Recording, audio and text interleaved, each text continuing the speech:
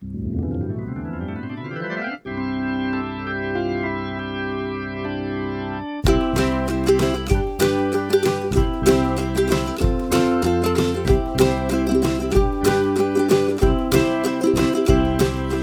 meet me at the Museo with Alan and Daniel. We'll talk about the Cardinals all night long. Everyone come gather round, listen to your favorite sound. We'll talk about the Cardinals all night long. We'll talk the games and all the rest, about the team that we love best. We'll talk about the Cardinals all night long. We're gonna talk about the Cardinals all night long.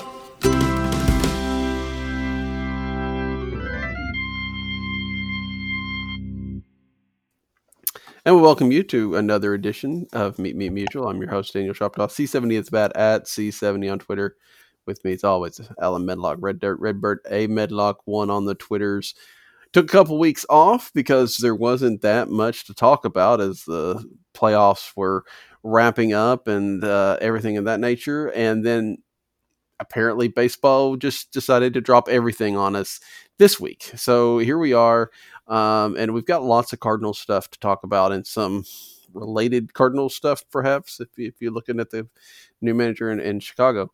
But before we get into all that, Alan, I want to get the first thing that we saw this week that we really thought we would talk about was the Justin Turner situation. And I think everybody knows by now, but if for just to slightly recap, Justin Turner, somehow, he had an inconclusive test for COVID. He took another test before the game. The results came back during the middle of game 6 that he had COVID, took him out of the game, sent him to quarantine.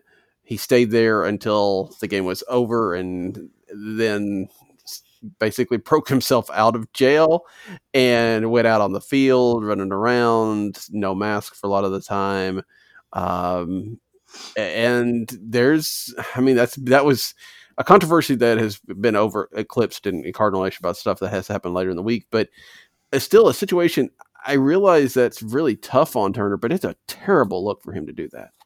Without a doubt, especially as I think everybody was ready to pat baseball on the back for finishing the season and making it through, where at several points in the year they didn't think it was going to happen. Mm-hmm. And when they finally do it, and they do it in a great World Series, it's probably about as bad a look as you can come away with in the situation. They held off.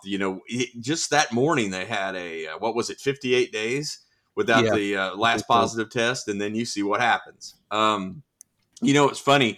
I was kind of, I feel like I'm safe to say it on here. I was kind of LA Dodgered out after the game, and I was like, okay, they won. You know what? Not. I'm going to, we turned it. We were watching something else, and I was just checking on Twitter, and then somebody posted. They go, wait, Justin Turner was pulled because of a COVID test. So I was like, oh, wait a second. So then I kind of flipped it back over. Then I started scrolling a little bit more, and I was like, I'll probably need to find the story out. And then I thought it was weird because the pictures that I was seeing was him on the field. Mm-hmm. So I was thinking, no, hold on. There must be quite a bit more to this. So the rest of the evening that night, which of course it was late already, then the next day we were reading and looking at the pictures, and I was thinking, he has the reputation of being a really good guy and a really good clubhouse guy and great for baseball. It's one of those that you want to say, it's tough to blame him, but boy, I don't know if the look could be any worse considering what they went through all year. Yeah. And I still think it's very interesting to find out how he caught this virus. Yeah. There's supposed to be this kind of bubble and I'm not sure exactly the situations, but they were staying in hotels, right? I assume they were being checked on. I assume that maybe there was a little bit of a lapse in that because everything had been good, but I still don't know. I know that there was an indication that a Rays family member had it as well. I guess that was still in that bubble too. Not that they necessarily caught it from Turner, but that they shouldn't have caught it from Turner. Yeah. But so somehow it kind of got in there. But yeah, I think that, look, I realize that he's worked for this for his entire career and this is something that you really want to be a part of. And it really is terrible that you're not. But I mean, you look at what people have had to go through for the last few months, right? I mean, people that have not been able to be at the bedsides of dying relatives, of people that have had to, postpone their weddings or have much different ones.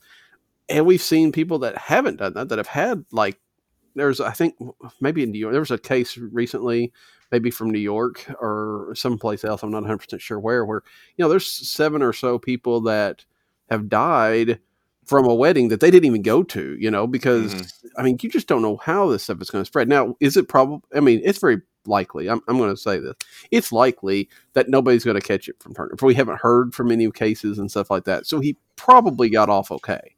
And thankfully that he didn't spread it. But the idea that he could have, and I mean, the Dodgers have talked about this significantly about, Kenley Jansen and his health issues, with Dave Roberts being a cancer survivor. We got those guys being so high risk. I think, when they were talking about people opting out and stuff, those were people that were at least mentioned. And then just to kind of run around like that. I mean, I don't know. You're right. Turner's always had a good reputation. It's not going to affect him on the free agent market because he's probably going to go back to Los Angeles anyway. But I mean, I don't know. Maybe it's asking too much for a ball player to be mature about something. Yeah, that's a great point. And what's funny? My knee-jerk reaction when you said that just now is I do believe that it may hurt him in free agency, but then I was thinking it's not, because he's going right back to LA. Mm-hmm. Just like you said. I mean, that's going to be the situation. He'll get a suspension, and of course they're going to come back and say it's worth it. Which I don't know. That's what we're going to hear. That's the attitude we're going to see. I don't think it's going to be malicious. I think there will probably be an apology. But yeah, it kind of stinks when you see all the situations that everybody's gone through and how frivolous some people take it. And, even the circumstances on this one, it makes it a little fishy. After you and I had talked about it a little bit, via, direct message, that you're like, well, how did he get it? And I was thinking, that's a great question, because we thought these were locked down. I kept thinking that we would find out that it was probably a false positive somewhere down the line, or if there was something wrong with the test, or one of those things. And I thought that may even go through within like 24 hours to kind of figure something like that out. But it is weird that it's just, I don't know, it was almost fitting that we make it all the way to the end of the season, and one that was questionable whether they should have had anyway. This happens, and it happens on the last night, which could have been a complete disaster if it wasn't the last night, because, we're looking at, a game a week later. So yeah, it's very weird times. And I mean, it's very tough to just kind of justify the actions at all. Yeah. I mean, you're right. I can't really wrap my head around that. I mean, again, I understand, to some degree, you've been around these people and already, possibly they've already been exposed to you. If you've had, maybe that's part of the rationale, but you have that. I mean, at best, even being out there is bad, but if you have to be out there, I mean, you would think you're keeping your mask on, you're keeping as much distance as possible. And he wasn't. I mean, again, if you're out there with a mask on, it's not great, but at least maybe you can say, look, I did what I could, but I had to be out there, whatever. But it was a deliberate flouting. And especially when, MLB security is trying to keep him locked up, if you will, and he's not having anything to do with it. I'm not saying that they should have, tased him or anything. That would have probably been a bad look at the end of the World Series. But I don't know. I just, it is disappointing that the season ends like that. And you mentioned him talking about an apology. I'm a little bit surprised we haven't seen one already. I mean, it would be very easy for him to come out the next day and say, look, I got caught up in this, and, I probably shouldn't have been out there. And that's kind of having your cake and eating it too, I mean, even if you don't believe the apology, you got to go do it. And then you're, I'm sorry about it. Yeah. But he hasn't even done that. So I don't know. Maybe when you get to spring training next year and people are talking to him, he says, yeah. But I think more likely he's going to say, I'd do it again. And the suspension doesn't bother me. Because you're right. I think that there has to be some sort of suspension just because that's the rule and you broke it. I mean, you deliberately broke it. It may not be much. It may not be meaningful. It's probably not going to matter because the Dodgers are going to run away with the division again next year, most likely.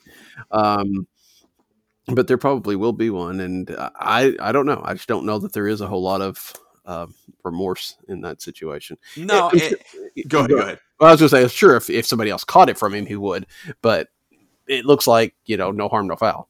Yeah. And it's it's one of those. Well, for lack of a better term, you almost. It was bad because even Mookie Betts made a comment about, "Hey, we're not going to even look past. We're going to look past that. You know what I mean? We worked all year for this." And I was like, it's kind of tone deaf. And it's one of those where you don't wish the worst on anyone, but you're thinking, you're rubbing a lot of people's noses in it. Yeah. And again, I do think that the fact that they have all been around each other for a while now probably factors into some of that. He wasn't, but there's a lot of people around that maybe you hadn't been interacting with, some family members or staffs or things like that. And, again, I don't know. It's not a good thing, but you're right. It's probably the most fitting way that 2020 season was going to end. And we'll see how that comes out. We'll see if there's any indications of how he caught it and stuff that comes out in the next week or two. It's also a good chance that we've turned the page to the off season, and we'll start to that in a minute. It's also something that might get a little bit put in the rearview mirror, that it happened, and MLB may do their investigation, and but we may not get a whole lot out of it. So that's the way stories go as quick as possible. Yeah, pretty much. And it did get away from us pretty quickly because I think it was the next day, maybe 2 days. It was the day. It was the day after. Yeah.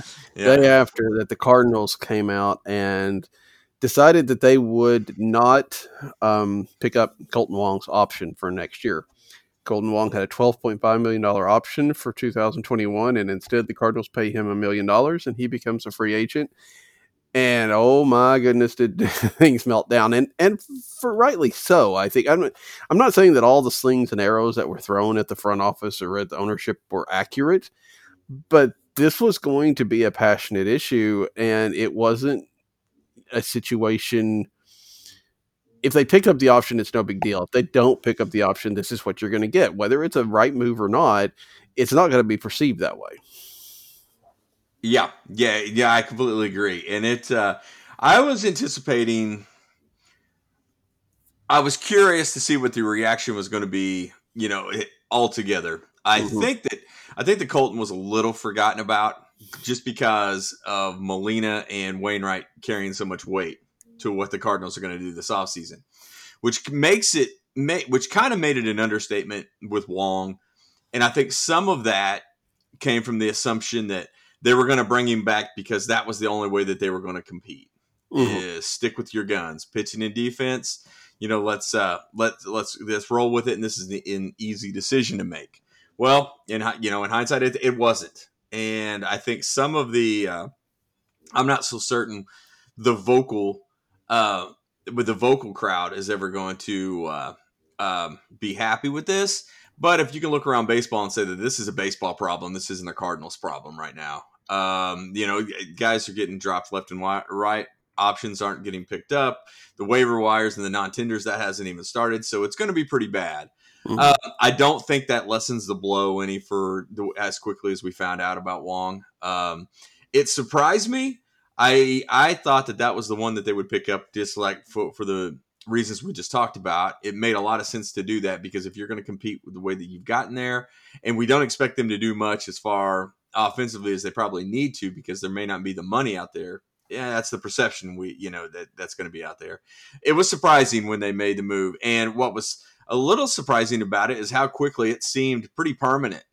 I kept thinking, and you and I had spoken earlier in the day, that I thought that if they were going to announce that they weren't picking it up, I felt like it was going to be made pretty evident that they were looking to do something. I don't get that feeling at all. I feel like this is a money-saving deal, and the immediate flexibility I thought was an interesting statement to kind of show that that this is going to be this is going to be tough. This is the decision they made, and I don't think they're going to backtrack from it. No, I mean, when Mo said that they were keeping the door open, I think there was that idea that maybe that maybe, after the dust had settled with people being wavered and seeing what the market was going to look like, that those teams might come together and come up with a deal that, maybe escalated, that it was a 3-year deal that maybe didn't pay Colton as much for 2021, but got bigger as the thing went on. But, fairly soon after that, Colton's wife, Alyssa, came out with one of those things that you see when athletes leave town, right? I mean, the thanks for everything. It's been great. Love it. Looking forward to new adventures, blah, blah, blah. It was a very nice post, but I think that kind of meant that both sides, if the door is open, it's just a crack. It's just like their fallback for each spot. If Colton gets out in the market and can't find absolutely anything, then maybe, the Cardinals will take him back, but they're going to take him back at their price. Yeah, I mean, even in that press conference, Mo Zaylock said, likely Tommy Edman is your second baseman next year. It's very disappointing. I wrote about it yesterday and Yeah. gone through a lot of it. I can understand why the Cardinals do this, and I don't think it's as much of the being greedy and everything that we normally, get at. I mean, I'm sure there's some of that, but this was a tough year.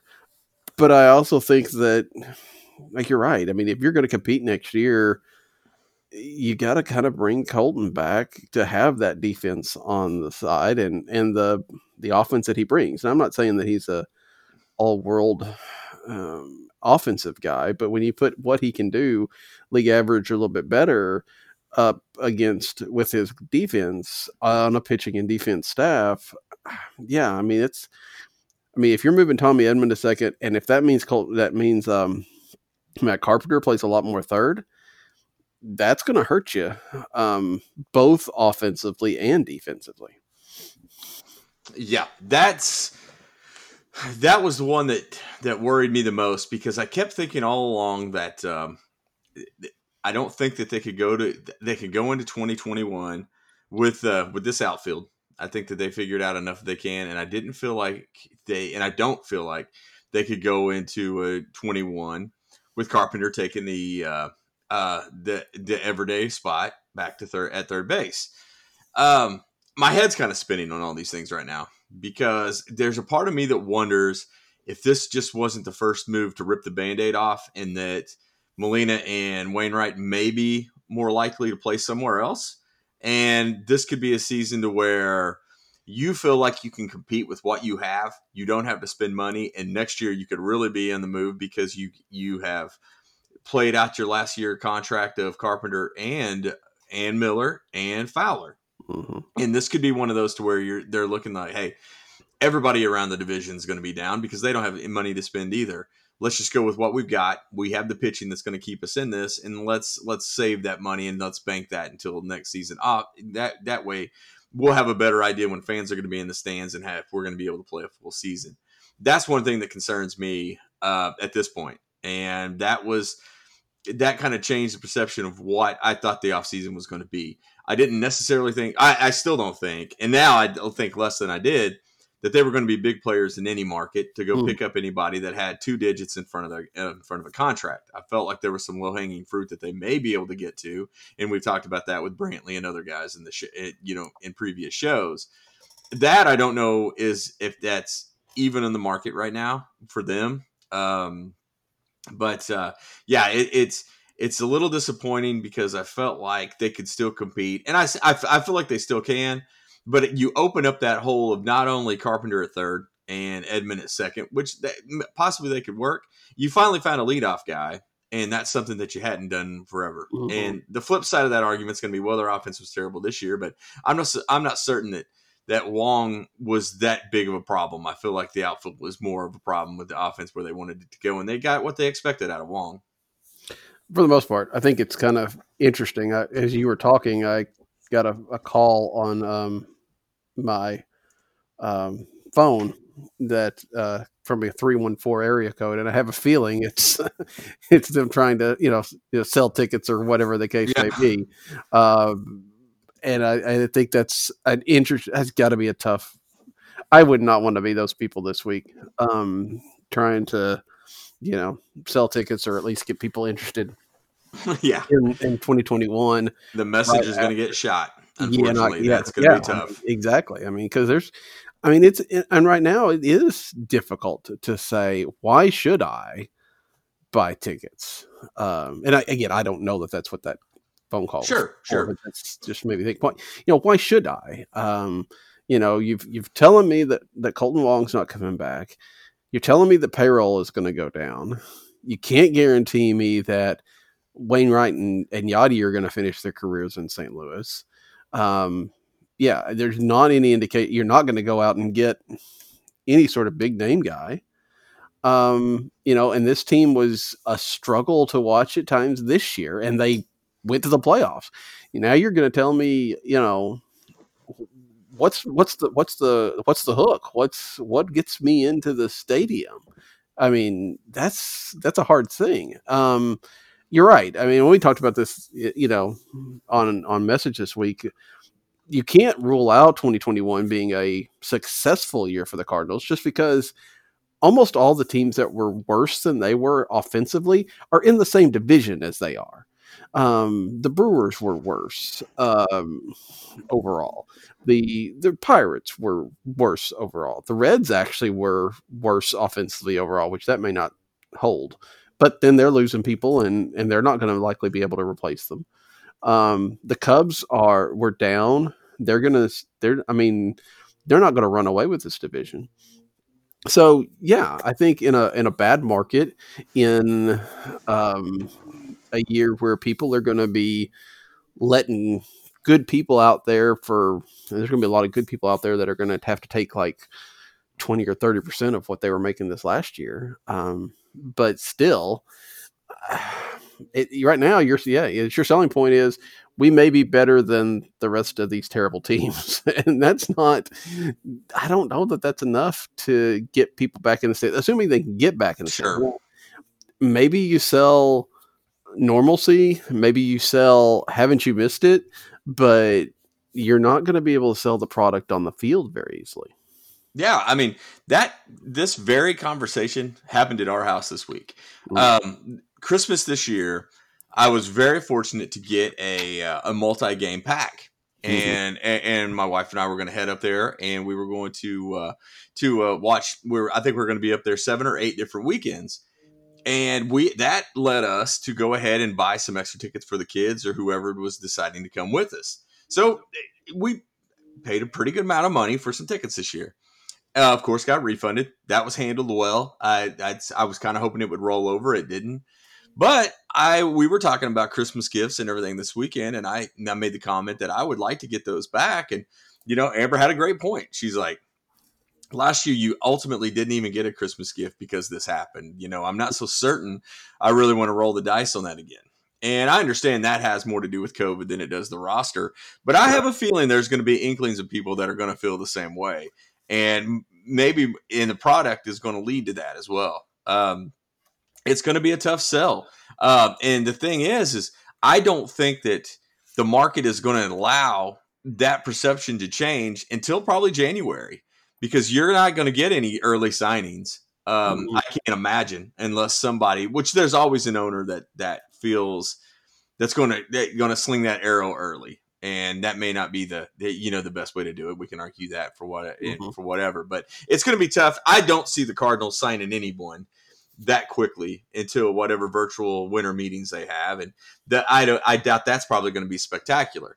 I expect a lot of the roster to come back. I feel like they're going to turn over. There's going to be some non-tenders that could be interesting that they could bring in, but you're right. I mean, the sell is getting tougher about putting people in the seats. I feel like you see that across the internet, that it's tough whatever social media platform you're on.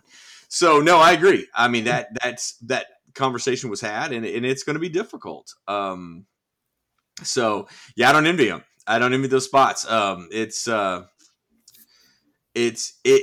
for me to see anything happening before summer next year anyway. Greg Amsinger was on 101. He's on several times, or once a week, and made the comment how a lot of the talk right now is that spring training will open April 1 and they'll play about 140 games. I think you're going to hear everything across the map on those things, but still the uncertainty right there makes you less inclined to go ahead and hit that purchase button. Absolutely. And it's all going to, we've said this for months now, it all ties on a vaccine, right? I mean, if a vaccine comes out in the next few weeks, at least even if it's not widespread, but even if it starts rolling out in the next few weeks, then if you're the Cardinals or baseball in general, you start feeling a little bit better about the idea that everybody's, you're going to be able to get a more normal year. And maybe it's a slight delay.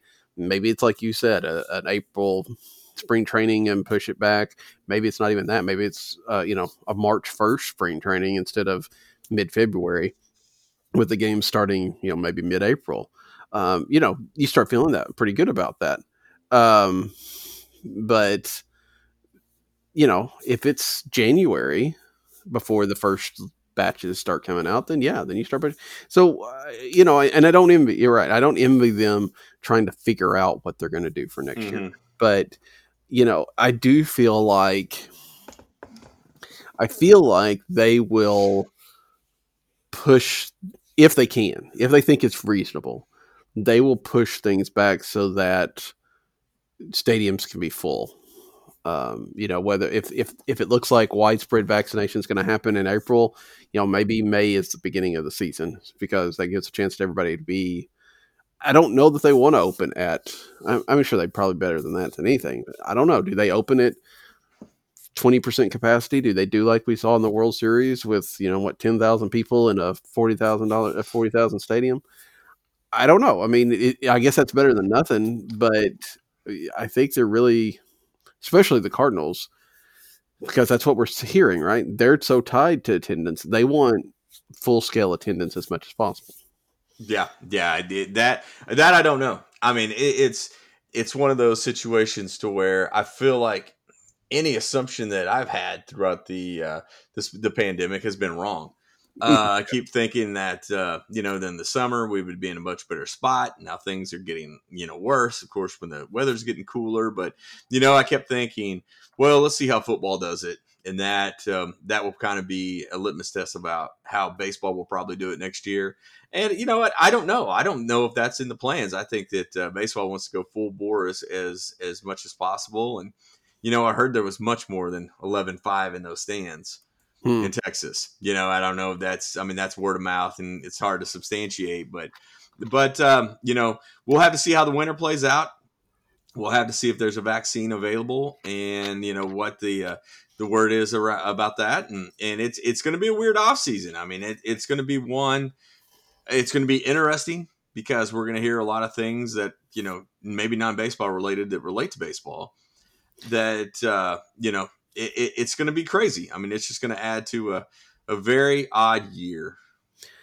Is this a situation, do you think, that either one, the rich get richer? Because we've seen, I think I saw that the Yankees exercised their $14 million option on Zach Britton, while the Indians, of course, let Brad Hand go through waivers with the idea that they're going to release him because they don't want to pay that $16 million option. Of course, we saw Colton Wong, which is what started this. Is it a situation where the rich get richer because they can afford to keep players like that? Or is there going to be or maybe, is there a place where some team says these deals are too good to turn down and we're going to bite the bullet and we're going to get a hand for $3 million and we're going to go get this guy for $2 million and we're going to build almost an all-star team at bargain basement prices? Do you think somebody's going to do that, or are they all going to kind of hold the line and say, look, nobody's going to be spending money? It's funny because I kind of do want to see what kind of unified front the owners have with baseball.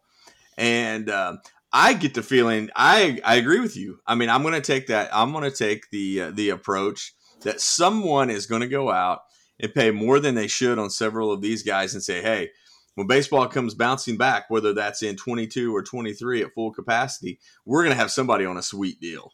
Mm-hmm. And I feel like there is going to be some money spent like that. I always think the Marinos and stuff like that are willing to do that. They kind of buck the trend of baseball anyway. And I feel like they're going to go out and get some people. I don't know. That will probably be frowned upon in Big League Baseball, because I think right now, when you see some of the Bill DeWitt quotes are, hand in hand with the Manfred quotes, I feel like there's going to be some of the ownership that's a unified front that we don't have any money to spend. I think there's going to be a few Cowboys out there that do sign some pretty big contracts. I think Springer may benefit from that. Some of those guys, some of those big names that they feel like they're getting a deal on those. I think we're going to see more of that. I don't think it's going to be, the wild, wild west out there with some of these free agents, because I think that some people are going to wait for that, for those cheaper deals, and the fact that there's going to be so many options not picked up, and the non-tender list is going to be pretty good. But I do think there's going to be contracts given out. I don't think it's going to be a completely broken system this year. I wonder, I doubt it, because they've got more money, and obviously it turned out pretty well. It hadn't turned out yet because it hadn't started. But I do wonder if the Dodgers are a little bit, feel like they jumped the gun a little bit on the Mookie Betts extension.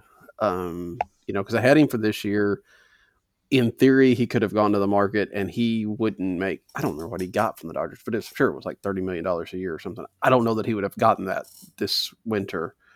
Now, again, the Dodgers just won the World Series. Yeah. Dodgers are in good position to win for years to come. Sure.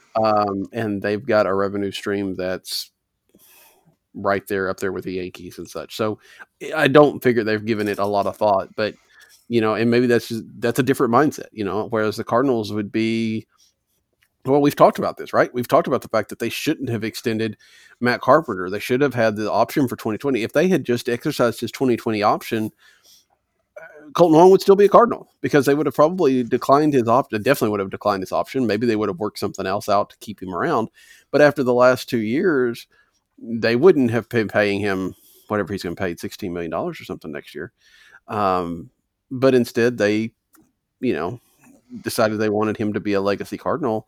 And, it's kind of that, and the Fowler contract, which again, Dexter's been, for the most part, he's been fine. He's had one bad year, but he's been about fine. I don't know how much money, but I feel like the Carpenter contract's extension is much more egregious and is really starting to hurt now. I mean, maybe it wouldn't have if 2020 had been some sort of regular year, but it hasn't been, and now it really has come home to roost. Yeah, and it's one of those to where the Dodgers and Yankees and those coast teams are just on such a different playing field than everybody else that I don't know if the Dodgers can actually sign someone to a contract that they truly regret. You know what I mean? And it's one of those, especially after winning the World Series. That's going to be a tough one. But I mean, I remember this time last year, I remember you and I having the conversation about the Carpenter contract before the pandemic. Right. That you're just like, well, was this the best way to spend money? We appreciate the Cardinals for trying to keep these guys in house and these legacy players that have meant so much to them. Well, they're a little handcuffed right now, and I don't think that the organization felt like they were going to be counting on Matt Carpenter as long as they've had to count on him. And I think a lot of these issues come from the fact that there were development issues, and some of the people have not developed and performed how they thought they would. I truly do hate putting the spotlight on some of the guys that we have the whole time. I don't feel like I need to highlight them, because it's the young outfield that they've moved a lot of guys away. You saw one of those outfielders succeed into the brightest of lights with Arozarena, and some of the guys that just haven't picked it up where they thought they would. That puts the emphasis on some of these contracts that you see how poorly they look now. But they may not have been if you would have had a full season and other guys would have competed. We probably would have said, that's, we get it. We get why they did it. But now, I mean, the spotlight's on it, and it's tough. And it's tough to see that, you hear the legacy player contract and you see the extension given out when it probably wasn't needed. And a guy who, I mean, he was a Cardinal for 7 years and could have been one of those legacies let walk, and I think that, 90% of the people you ask would rather have Wong than Carpenter. It's a tough situation. It makes some guys look bad. Unfortunately, but it is what it is, and it's a tough market to answer these type of questions. Let's take a little bit of a detour here. It's related, but it's not necessarily as vital. If you're looking at the criteria for a player to be a legacy Cardinal, what are you looking at? I mean, for me, I guess, Molina and Wainwright are, but because they've had success in St. Louis and they've been there for a long time. There's a point in a guy's career. I mean, there's a point in Adam Wainwright's career. If he had become a free agent after 2012, say, you want him back, but I don't think you necessarily go all out to get him back. You know what I'm saying? I mean, he's a good player. He's very good, but he doesn't get that extra bonus for being a Cardinal that came up through the system. Whereas, now obviously there's that extra of we want Adam Wainwright to finish a career. And I'm saying that because, they did make that decision on Matt Carpenter. It really felt like they wanted Matt Carpenter to be a Cardinal for the rest of his career, but I don't know why they chose Matt Carpenter instead of Colton Wong. I mean, obviously Carpenter played a little bit longer, but I'm not sure Carpenter's body of work, even at that time, even coming off that amazing run in 18, really stood out for me as a guy that has to be a Cardinal his whole career. Yeah. It's a great question because I'm not sure how to answer if it's not postseason success in an extended run, which I feel like Wong has done that. I don't know how to answer. I mean, I'm sure we're probably skimming over something that's fairly easy about what they look for. I'm not sure what that is, but my thinking is, I hate to let me interrupt you. No, not at all. To some degree, it's got to be like if a guy's been there 10 years, then you start thinking about it, right? Yeah. But just because he started his career, Jack Flaherty started his career in St. Louis. I love Jack Flaherty. Jack Flaherty is a great pitcher, and I hope that he's a Cardinal for a long period of time. But I don't know that you just because you brought somebody up doesn't mean that all of a sudden they're in this mix to always be a Cardinal. Sure. We've seen a lot of guys, John Jay, Daniel Descalso, those kind of guys, granted, are a lower level of production than a guy like Carpenter, but still, I don't know. It's just interesting. My feeling is, unless they've put in 10 years with your organization, and especially 10, like from the beginning of their career on, I don't think you really have this discussion or this focus of trying to make sure they end their career in a Cardinal uniform. Sure. I mean, it's. I think that as much as we watch and study and break down the best way that we can the Cardinals, it's one of those that anybody that comes up you feel like is going to fit and succeeds, you feel like is going to fit that model. But yeah, I mean, you got to that's a good point about the 10 years because I mean they have their rights for 6 anyway. If you make it quick, to the big leagues quick, you're going to be a mainstay. So yeah, I'm not sure. I'm not sure what I think that there is probably an aspect of community involvement that also adds into that. Yeah. That would probably be some things that we just don't know. Because I mean, look how revered Holiday is for some of those reasons. But even then, they didn't make the extra effort to bring him back for the last year or two of his career. That's true.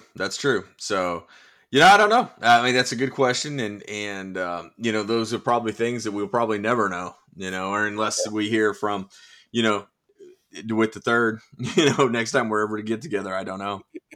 Yeah. And that's not something that he'll likely to tell us either. But and some of it may just be personal preference on the guy that signs the checks, and it's his team. I guess if Bill DeWitt really likes Matt Carpenter, there you go. And I think there's at least some indication that might have been the case. I don't know. I don't think you want, and this maybe kind of brings us a little bit back. I don't think you want an owner that completely runs a team as a business, right? You don't want them taking the emotion out of everything. You don't want them,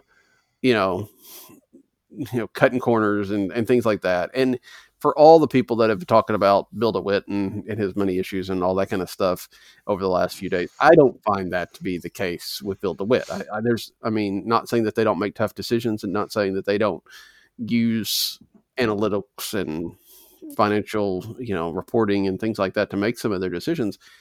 But there is an element of emotion in this. There is an element of wanting to win.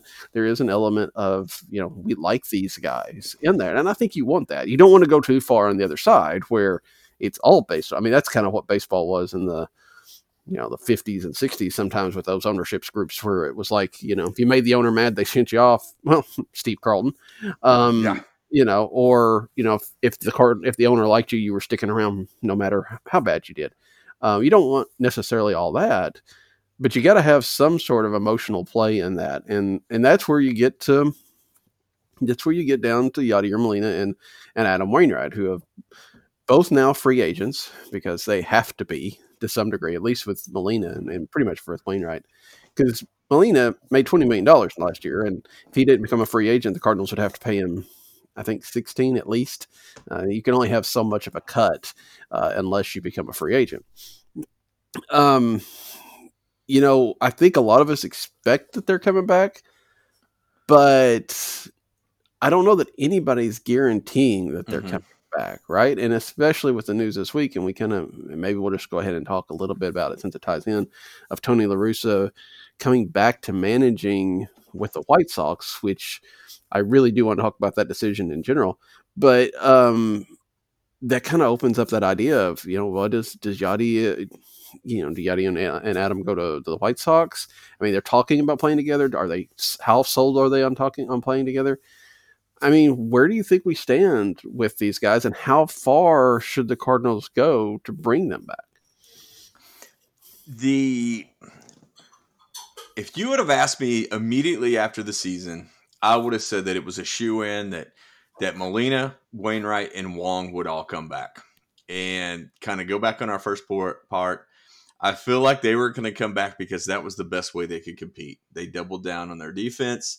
Wainwright pitched well enough to do this, to come back for another season. And Molina's Molina.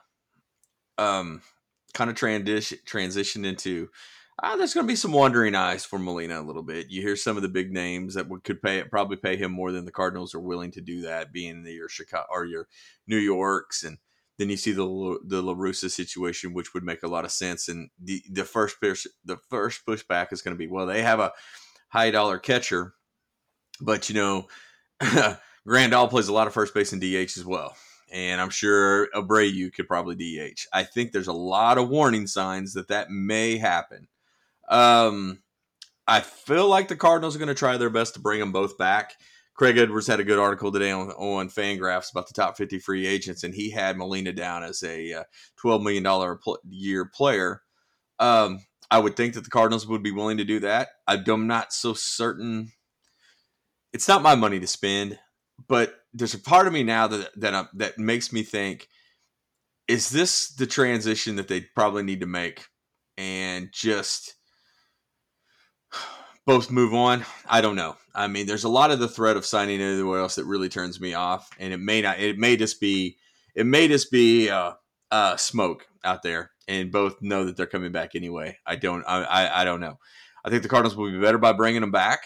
How much better, I don't know. I think that a Molina coming back probably trades Kisner, I would think, for 2 years, unless they feel like he's going to need 2 more years to develop, which it seems kind of ridiculous to me. But I really don't know at this point. I had a feeling after the Zoom call and reading the tea leaves a little bit that this is maybe the Band-Aid being ripped off a little bit, and that there's going to be maybe more widespread changes than we think outside of Wong. And I'm not so sure if those two, but where I've gone from in a month thinking that it was a shoo-in that they would be back, I'm not so certain right now that they will. Honestly, if I knew they weren't going to play anywhere else, it wouldn't bother me if they weren't on the team next year. You know what I'm saying? you're right. I think that this time to see what Kisner's got if they're going to do that. There is that kind of trading water period until the end of next year when they can spend some money because the contracts are coming off. But I just don't want to necessarily see Adam Wainwright in a White Sox jersey or an Angels jersey or a Yankees jersey. I don't know. That would just feel weird. I mean, it happens. I mean, Willie Mays played for the Mets, and there people have been other places after a long term thing. It's still a little bit weird to see Eric Hosmer in San Diego and things of that nature. I mean, they happen. But I would really hate to see them playing somewhere else. So I would like to see them come back for that reason, because they want to keep playing. But you're right. I mean, if you're running this unemotionally, it's a 39-year-old catcher and a 38-year-old pitcher, or whatever their ages are, pretty close to that. And granted, they both still have something, but how much something do they have left? How much do you want to pay for in this whole area of things? And you've got Kisner, you've got a lot of starting pitching, although it's depleted a little bit with Hudson being gone for next year. I don't know. I think that, again, I'm not saying that they shouldn't come back. I do think that you're right that this is an interesting time for the Cardinals to just have a fresh start to some degree. Sure. It's one of those situations in which is few and far between, I would think, to where I would like to have both of them back if there was more movement involved.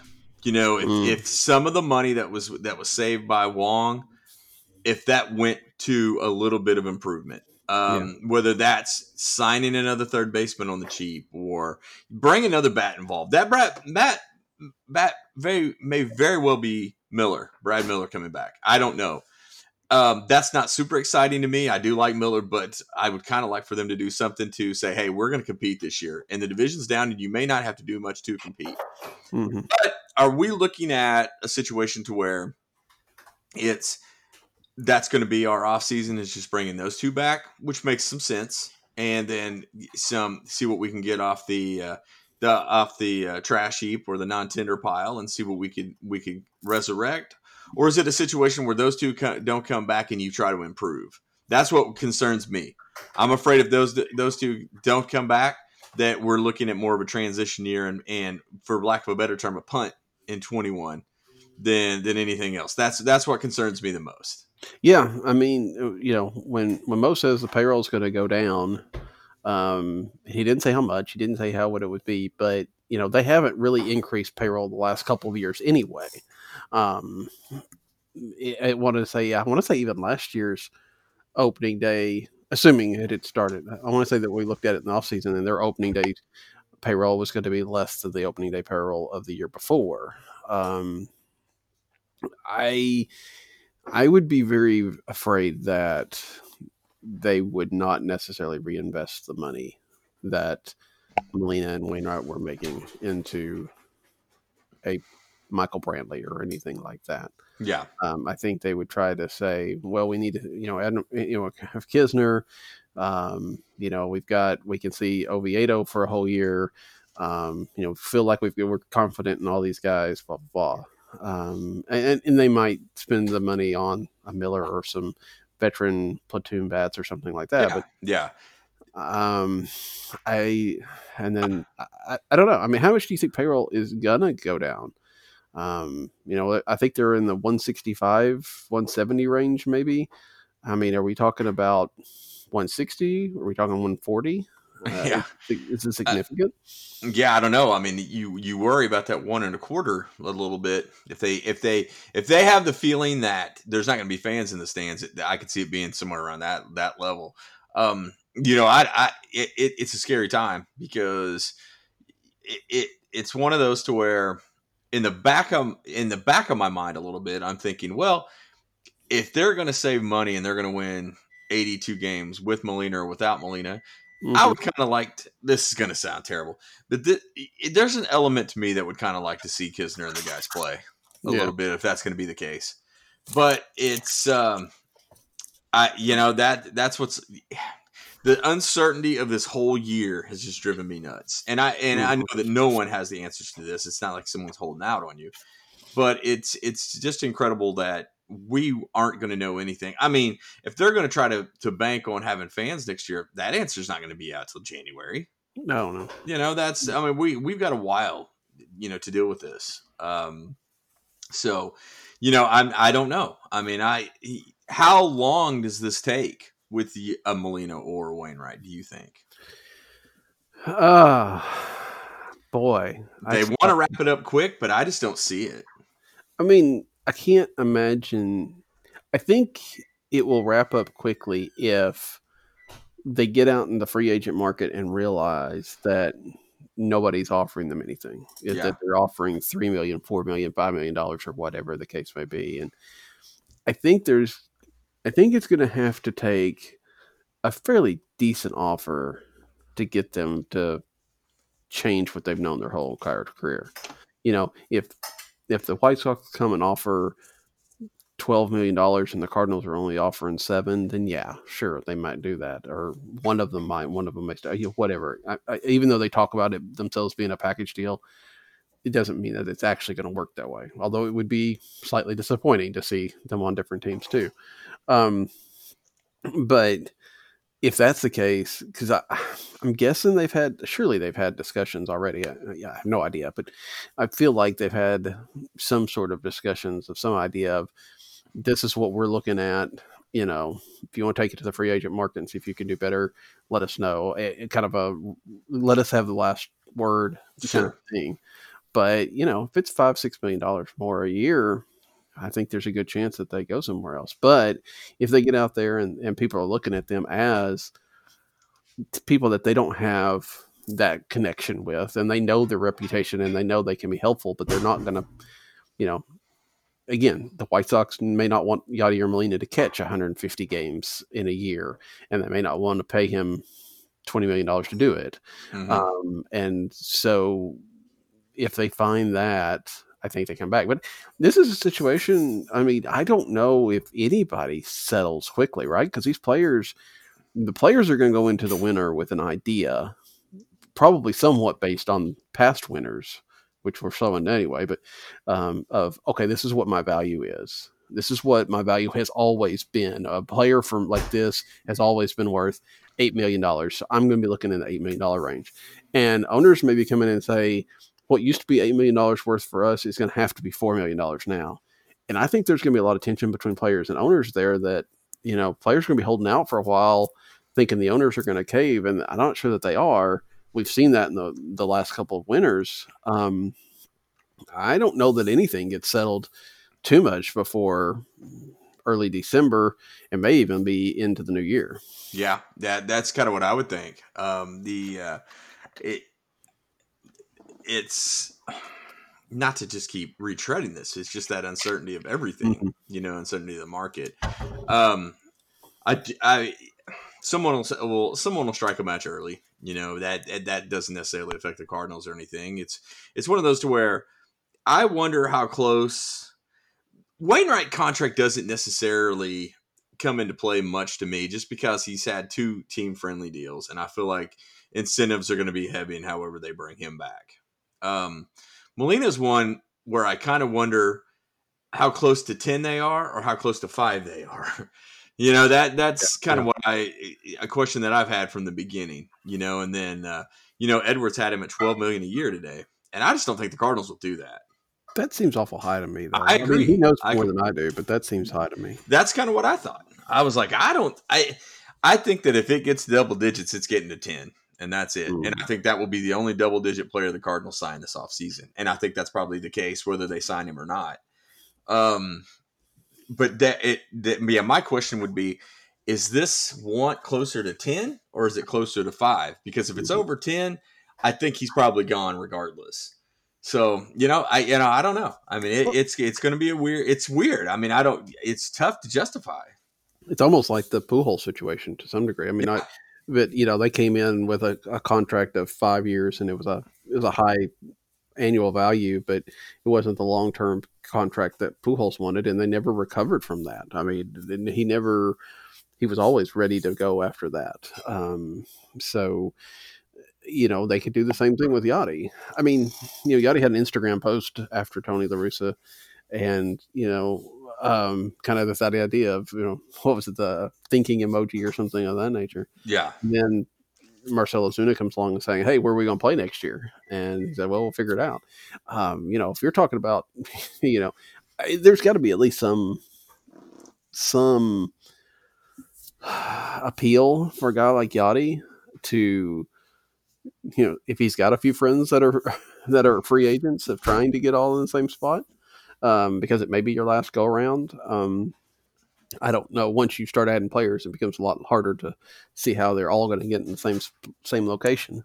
But I don't know. I think you're right. I think it's Yachty's a guy that if you come in wrong, then you've kind of shut the door, unintentionally, maybe. But we'll see.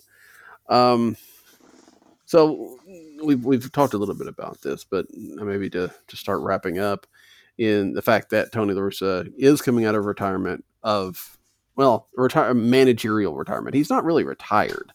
I mean, he went to, he was general manager type, or he had a front office job with the Diamondbacks. He had a front office job with the Red Sox. He's got one now with the Angels. And I think those last two have been a little bit more ceremonial and being able to put his name there, but get kind of advisory positions. The one he had some responsibilities out in Arizona, but he hasn't really just fully been away from baseball. But he has been out of the dugout since 2011, and now he returns to the team that originally hired him. What do you think? I mean, overall, just about Tony La Russa and what that means for him and his legacy and everything. It was weird, just the kind of timeline, and we had talked about this. Whenever the name came out, I was thinking that's an interesting name just because of what he means to that organization, what he means to Reinsdorf. And I always thought there was a possibility it would happen, but I honestly didn't think it was that high. Because I kept thinking as close as they are to winning and as many Latin American players they had, I thought Cora would probably be a pretty big name involved in that managerial search. And I thought that would probably eliminate a lot of the talk. And it was kind of to get, the word on the street that La Russa was a consideration, I thought was more of a pat on the back to La Russa from Reinsdorf. Well, as it picked up steam and you started to think, well, this could probably happen, because I fully expect Cora to go back to Boston now after the year off. And you start thinking, man, this gets a little bit interesting. Up until, that late night tweet out of Chicago media that said, be on the lookout for some announcement tomorrow. I honestly never thought it was going to happen. Even when I read an article about how he had reached out to some of the former confidants about coming back, I just didn't feel like that was the fit, with their youth and all that situation, and him being out for 10 years. I didn't think it would be a good match. And at this point, I'm not certain. I love La Russa, but I'm still not certain this is a great move. But it's interesting. I'm ready to see who he gets on that staff. I wonder if now, was McEwen not on the staff? I think he was on the staff. Was it a White Sox staff that he was on? He used to be on that staff. I don't know. I could see him staying on as the bench coach, knowing that this is going to be a short-term gig. But other than that, I would kind of like to see who all comes back, because now McKay is still in baseball, right? Or was this his first year out? Maybe his first year out. Let me see. Let's see. McEwen is still with the White Sox organization. He was the bench. He is the bench coach there. So I could see that staying. I wonder about, Duncan is not coming back. Yeah, but it was interesting that Dave McComas, because that's just this. Duncan was already in the White Sox organization. Yeah. As a consultant. Exactly. And it sure sounds like he's not coming back to the dugout. I mean, he was on the radio this morning kind of saying the same thing. But then you wonder about McKay and Patini and all the other guys. And, I'm willing to say, I'm excited to see what he puts together. And I'm excited to see him back. But for something, it seems like an oil and water mix, and I really can't put my finger on why. Well, I mean, anytime you put a young team, and this is definitely a young team, under a guy that's 75, 76, you kind of expect a little bit. I mean, that's a couple of generations gap, there. I mean, Tony may have, well, he's grandkids at that rate. I mean, it's you don't expect to necessarily have that kind of common bond except for the game of baseball. Now, I do think a little bit of what has been said about La Russa and, how he's, the old crusty guy is a little bit overblown. I mean, as some pointed out, he had no problem with Ozzie Smith doing backflips. Well, he just had problems with Ozzie Smith. I don't think we ever heard him complain about David Freese throwing his helmet in Game 6. We didn't hear a lot about some of that. I think he knows that he's going to have to come in there and let the players play to some degree. Now, style baseball, all that. I'm a little bit surprised he wants to go back to the American League. I'm a little bit surprised. I'm just a little surprised he wanted to mess with his legacy a little bit. I mean, legacy is overrated maybe a little bit somewhat, but to go out as a World Series champion, I mean, there's a chance he could do that with the White Sox. And maybe that's fitting to go back to the place that you started. But he's always seemed to have that connection to St. Louis, even when he's been at other places, that I was a little bit surprised that he would get so actively involved with another team. But it's fine. I know that, John Raby was really adamant about, take his name down until he's, because he's an enemy now and all that kind of stuff. And I'm not that way. I don't think it's a big deal. I mean, it helps that he's not managing the Cubs. If he was managing the Cubs, maybe we'd have an issue. Yeah. But, he's been gone. He's part of the Cardinal history. And, it's not, hopefully he does well. We'll see. I thought we were about done. We're not. I found some other topics. But while we're still here with the managers, you mentioned Alex Cora maybe going back to Boston, which is a very good possibility. AJ Hinch, if he hasn't been named this morning, seems like he's on the verge of being named as the manager of the Tigers. Is that a bad look for baseball? These guys sit out a year, and not only they sit out a year, but it's a shortened year. I mean, if they'd been in baseball, they would have only had a third of a year, so they really don't miss out on much. And they're immediately Cora basically taking his job back, Hinch immediately getting a chance of job. Does that show that baseball as a whole just didn't take the cheating scandals very seriously? Well, I think that there's probably more of a good guy factor involved in that. That both guys are very likable, that both guys are esteemed, I think. I don't think it's any mystery that you're never going to hear Luno's name getting a job. And I don't think, his case couldn't have gotten worse, and him going public made him look really stupid.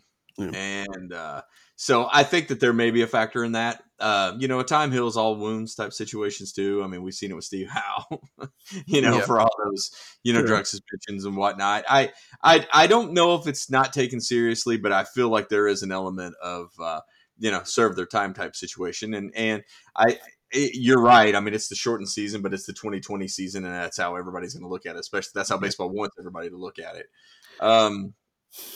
So, yeah, I don't know. It really does not bother me much. And I could almost kind of see it coming a little bit. I don't know why. I mean, I like Hinch, and I personally like Cora, one of those. So that's, I don't know. I feel like it doesn't strike me as so negative. Let me put it, I'll just say that. I think that one, I'm a little bit surprised the teams are willing to take on the idea that if they get better, there's always going to be questions about it underneath Hinch and Cora. If the Red Sox bounce back next year, how many people are going to be questioning how they did it? Yeah.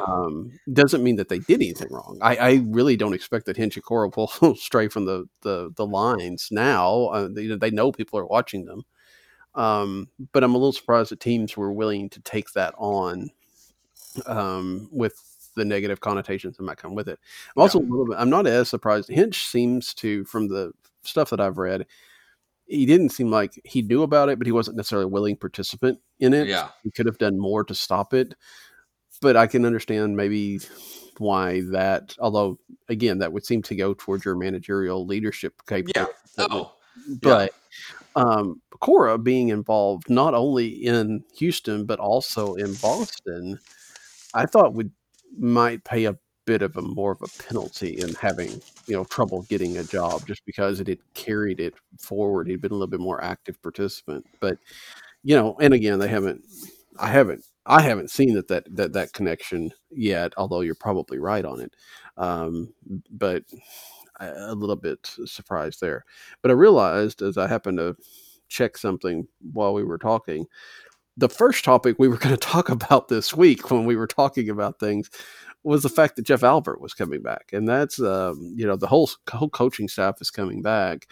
And I know we talked about beginning of the week about how we would get into that, and then everything else happened this week. Yeah. I kind of forgot about it, but I don't want to let that get past us.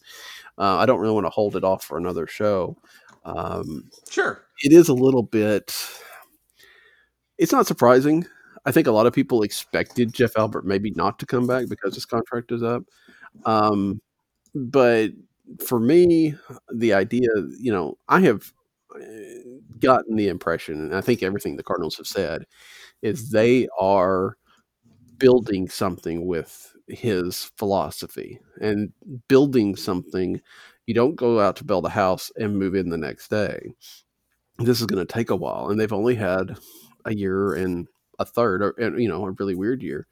It seemed, for the fact that they fired minor league coaches and changed philosophies and all that, it just didn't seem like they were then going to cut bait after, a year and change. Yeah, I kept thinking, and maybe it was naive on my part, that he may be the scapegoat. Yeah. In the situation to where, and then we thought, then when you think about it a little bit more, there was an institutional shift to align with everything that his program brings. Mm-hmm. And that would have been pretty tough to put a face of the franchise in, or a face of the offense in, and may have been someone that was underneath him. I don't know. That would probably been the only chance that would have happened. It doesn't. I was a little surprised when they did the coaching announcements for that reason. Other than that, when you look at it, there would have been a lot of wholesale changes that they would have had to make, and they would have had to make it off of a 60-game season or a 58-game season. Yeah. So yeah, I don't know. He's going to be under a microscope a ton, especially with some of the guys not performing that they think they were going to. I'm not sure what that approach is. We'll just have to wait and see. But yeah, I mean, my knee-jerk reaction was, that surprises me a little bit. But I was glad to see everybody else come back. Yeah, I would say that if Albert was fired, I did think that it would be that, public cover. Yeah. And they would hire somebody that was actually very similar to him, just didn't necessarily have the public baggage. But, honestly, the Cardinal organization is not really into scapegoating a lot. I mean, they could have fired Mike Matheny at any time, and they stuck with him for a long time. Maybe I'm missing something. Maybe there's, people are listening to this and they'll, hit me up on Twitter and tell me, these obvious situations. But it feels to me that they're willing to take some public heat if it's something that they believe in, and right now Jeff Albert's philosophies and Jeff Albert's ability to get the most out of people is something that they believe in. Take it for what it's worth. I don't know how long it takes, how committed they are. I mean, is this a thing where in 5 years, if they haven't seen results, he goes? Is it a situation that after next year, if they're still not seeing results, are they willing to scrap it? And even if you got to realize they want to see those results at the minor league level too, because that's my thinking on this. If Jeff Albert can make a lot of an impact, which they seem to think he can, it doesn't seem like he's going to make that impact on the Dexter Fowlers, on the Matt Carpenters, on the Paul Goldschmidts. Sure. He's going to make that impact on the Tyler O'Neills, on the Lane Thomas, on the Harrison Bader. Now, obviously we didn't see that much this year, But, after another year or two, and the minor league system's got to show that as well. We could start seeing some results in the minor leagues and not at the major league level for a while. And that might be enough to keep Albert's job. But of course, there were no minor leagues last year. If you think Major League Baseball's kind of in flux for next year, minor league baseball certainly is. Sure. It feels like Albert's kind of going to have to get a couple of reasonable, real years before they decide whether this is working or not. Yeah, that's a great point, and it's it's going to be tough to. It would have been tough to pigeonhole him with this shortened season, and because I think that they're going to take a longer look with O'Neill to where I at the end of the season, I think that you and I both thought that may be a change that he didn't hit much and didn't hit at all in the division series and a wild card series, and toward the end of the season kind of faded. I think there's enough coming out to him with the Fielding Bible Award and the Gold Glove name and their search for power that he's probably going to get a probably extended look like next year, because they're going to fall back on he didn't play much last year, and you can't the results don't mean much in one of those things. And then I think that Albert is really under the microscope for that, especially with the potential. And next year, there could be a long stretch next year of playing a Carlson, Bader, and O'Neill, and I think those will be the results that speak the heaviest for Albert. But that's a great question. I mean, how long does this transition take? That I don't know. Yeah, because I mean, how much do you say it's the players not getting it versus the results just aren't ever going to come? Yeah, I think that's some situation. I don't know. There's a ton of metrics. They're not looking at batting average, not even necessarily looking at OPS to know whether this is starting to come around. I'm sure there's velocity and there's lots of different things. I know they're using a lot of the metrics and the barometrics and things like that nature. So I know there's a lot of data that they are kind of pouring over to see whether the trend is in the right direction. But I don't know. It'll be interesting. Yeah, O'Neill. I think somebody, maybe it was Alex, maybe somebody else on Twitter this morning pointed out that it doesn't. Tyler O'Neill is led the league and led the team in home runs for what that's worth. Yeah, and is as cheap as it gets in a situation where the team needs power and needs to not spend money. It becomes very difficult to see how they move him. Yeah. And I think you're right. I think you and I talked about, because that outfield's got him a situation. Now, Lane Thomas is a different story. Maybe they get something for him, but you're right. I think you're right. We'll see at least some good runs of Bader, O'Neill, and Carlson. I'm still thinking that they might try to platoon Bader a little bit and let him be a defensive replacement because he hits lefties better. And maybe they can do that. I don't know if they can do that with Tyler O'Neill. I haven't looked at his splits. Or if they bring in some sort of veteran bat. We were talking this week about Jock Peterson. That might be a little bit more expensive than they want. But then again, we talk about this and we say Jock Peterson may be more expensive than they want, but that's based on what he would normally get in the market. He may not get that. If he's normally a $10 million player, we'd say $10 million is more expensive, but he may not get $10 million in this market. He may only get $6 million. And if $6 million, then maybe he becomes in the Cardinals, range. I don't know. That's all these kind of things are going to be very interesting to look at. Yeah, without a doubt. And that's, like I said, the only player that they sign for, $10 million is going to be Molina.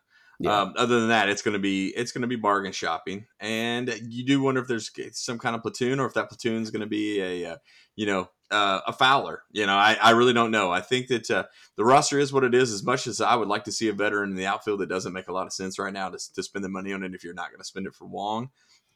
But it's just going to be interesting to see how not only the Cardinals but how baseball shakes out on those things. Yeah, it will be. So. Anyway, we've run a little bit long, but there was quite a bit to get to. So, Alan, I'll be with you sporadically through the off season. It just kind of depends on what the weeks look like. Obviously, around the holidays, we get quiet. We've got some people that we're going to try to bring in this week, this off season, and have some guests, have some conversations. But so if you're not subscribed to the show on iTunes or wherever you are, go ahead and do that so that you can always be sure to get a next episode. Follow us on Twitter. You can follow the sites, the show's Twitter, Meet Me at Mutual. What do we actually? Let me make sure what that actually is. I think it's just Meet Me at Mutual. Okay, we did call it the whole thing. I couldn't remember if we abbreviated or not. I didn't, but Meet Me at Mutual. Follow that. Follow Alan. Follow me. We're always tweeting out when we've got it, a link or something of that nature. We'll be back at you when we can. So, for Alan, this is Daniel. Good night. Good night. They just won't go away.